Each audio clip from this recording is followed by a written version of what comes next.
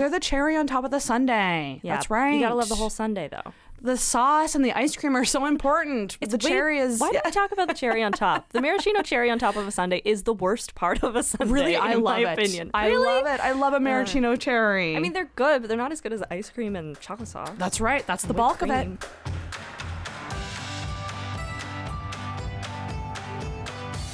Hi everyone, welcome back to the Podstarter Plog series. My name is Grace McNutt and I am a producer here at Podstarter, and I'm here with Sarah. Yes, I am Sarah McClellan and I am also a producer at Podstarter.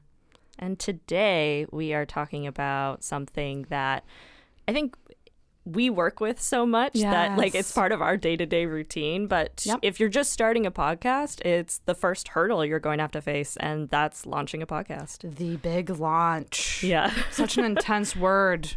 It's like describing a rocket taking off into space, but it's a podcast. We're going to make this an Apollo 11 launch, not a Challenger launch, I promise. That's right. Yes, that's so true. It's intimidating when you're kind of in that process of, okay, I'm going to launch a podcast.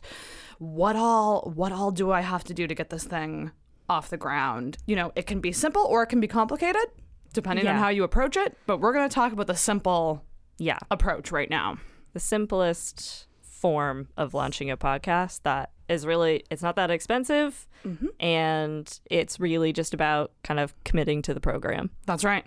Committing to it. I think first and foremost, just the basics of knowing exactly what your podcast is. I think a lot of people have a general idea and they might not think about it too much, and they might just go, I just want to start a podcast. It's just going to be about, we're just going to talk about stuff. And it's like, no, you got to, let's define that a bit more.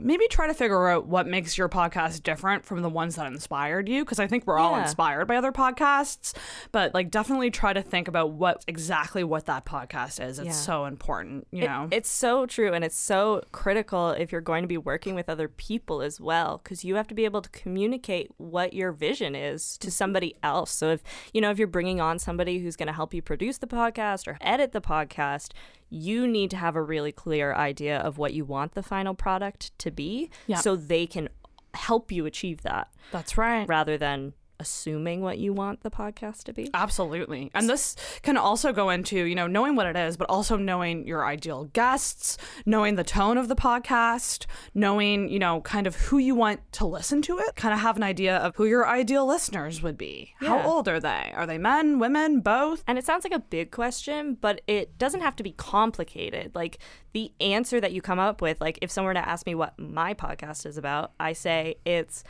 a comedy history podcast where we break down Canadian Heritage Minutes. There you go. It's one sentence. It's one sentence, but it's not me and my friend talking. That's right.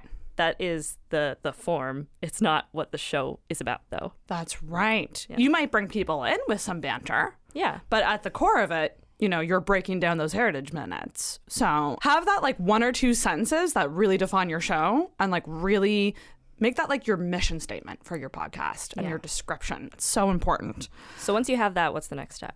Next step would be, I think, and we kind of touched on this in our MVP episode, but like set your expectations and define what success is for your launch specifically, because I think a lot of people might go into it thinking, I'm going to press publish and get 1,000 downloads. And that is most certainly not always the case, especially if you're someone who doesn't have a pre-existing fan base. Yeah, or if it's your first podcast. Exactly. So figure out the why. Why are you doing this? Yeah. And what are your expectations, and how do you see success? Yeah. And those expectations aren't there. We don't say that so you lower your expectations of your show or your abilities to podcast. Yeah. It's just to keep you motivated. That's right. If your expectations going into every episode is thousands of downloads, then you're not going to have any motivation to come back and commit to the program and keep publishing episodes. Because to achieve those numbers, I mean, it takes years sometimes to establish a listenership like that. It really, really does. It is going to be a long haul. So you really need to love what you're doing and enjoy the process for you.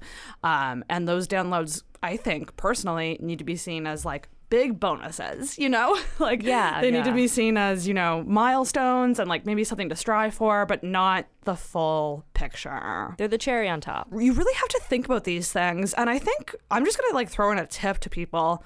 Take your time with that, because I feel like sometimes when you get excited about an idea, you might have the opposite of that paralysis and you might want to jump in really quick. True.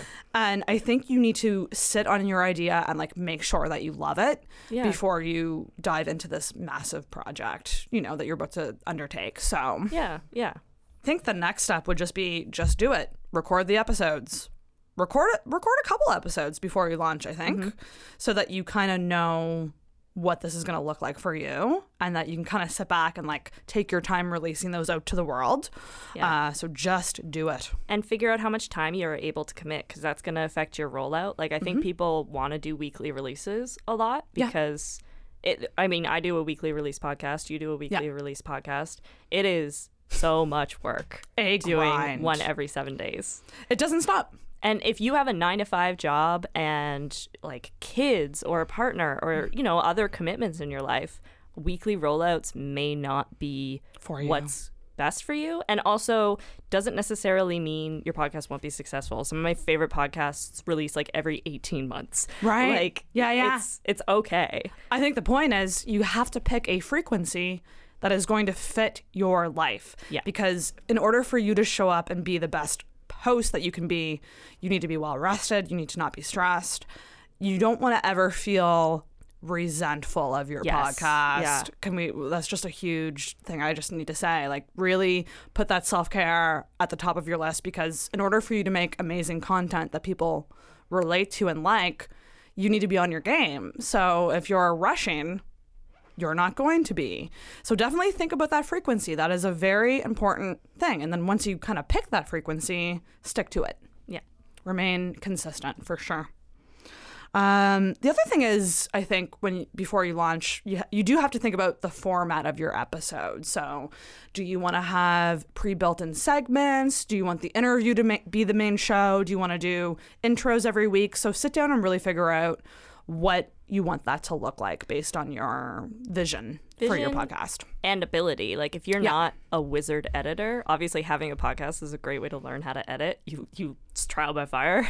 Yeah. But know what you're capable of in terms, if you're editing your own show, for example, and know what you're capable of time-wise. Because, you know, if you have a bunch of segments, that's a lot more production. That's a lot more planning. Yeah. And like we talked about in our Minimal Viable podcast episode, it doesn't have to be that complicated. It can just be intro, outro, music, interview, your interview, your conversation, whatever it is. Yep, absolutely. It can be as simple or as complicated as you want, but you need to make that decision based on what you can take on for your podcast. I mean, I think both of us, we mentioned weekly podcasts, so it is important, I think, to fall into that commitment every week and almost make a routine of it. Like, I know for me, I try to pick like Mondays, Tuesdays as podcast nights to edit or work on things, because I know I'm going to be releasing on Friday. Yeah. So as soon as you start to do that a bunch of times, it almost becomes a routine, and that if you take a week off, you're like, I'm not editing tonight? That's weird. Like, it becomes almost second nature to do the editing or do the things that you have to get done for that weekly release. So definitely try your best to fall into a routine, however that looks for you and how you organize yourself. My show launched February of 2020. Yes. An interesting time. Right before the COVID-19 pandemic. That's and wild. All of our early recordings, other than like our initial launch ones, were done via distance, whatever. And I was so grateful to have that routine, because it was literally the only routine in my life. There you go. Everything else. So there's benefits to having that routine. That routine can be fulfilling. I think routine is actually really great for self-care. So it doesn't have to be a negative. It doesn't. It can be a positive. That's right. The bare bones of a launch, you really got to have three things. You definitely need a podcast name. You definitely need that 1 to 2 sentences description of the podcast, and your artwork. You have to be thinking about the artwork as well. That's a really fun part of the launch, figuring out what you want that cover art to look like. And then from there, you can definitely pull some marketing inspiration from your cover art, and marketing is a whole other plug. In order to actually put it through an RSS feed, you do need those those things, and also obviously pick your category that you want to be in as well. Yeah. Pick those things, roll with it. And then, of course, the other side of the coin is those things can always change. That's right. Don't feel like you're married to it if you get 10 episodes in and you're like, this just isn't working, or I just don't like this cover art, or I just feel like this name or whatever it is not really speaking to what my show is. Those things are not permanent. Yeah. So in conclusion, to launch a podcast, you do need to figure out what exactly your show is, who your audience is, your definition of success. You need to figure out your podcast name, what your format will be, your frequency, figure out that routine that's going to keep you on that release schedule, and get the bare basics underway, your cover art, name, description, category. And really, that's a launch. And that's another episode of the Podstarter Blog Series. Thank you for tuning in, and make sure you come back for more tips and tricks about how to launch, manage, market, run a podcast. And if you can't wait for another blog series to learn more, you can go to podstarter.io to learn more right now. And you can also get in touch with us at info@podstarter.io. Send us an email and we'll get back to you.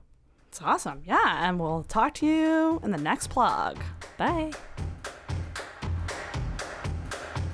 Podstarter. Every podcast starts somewhere. Podstarter. Harvard Yard.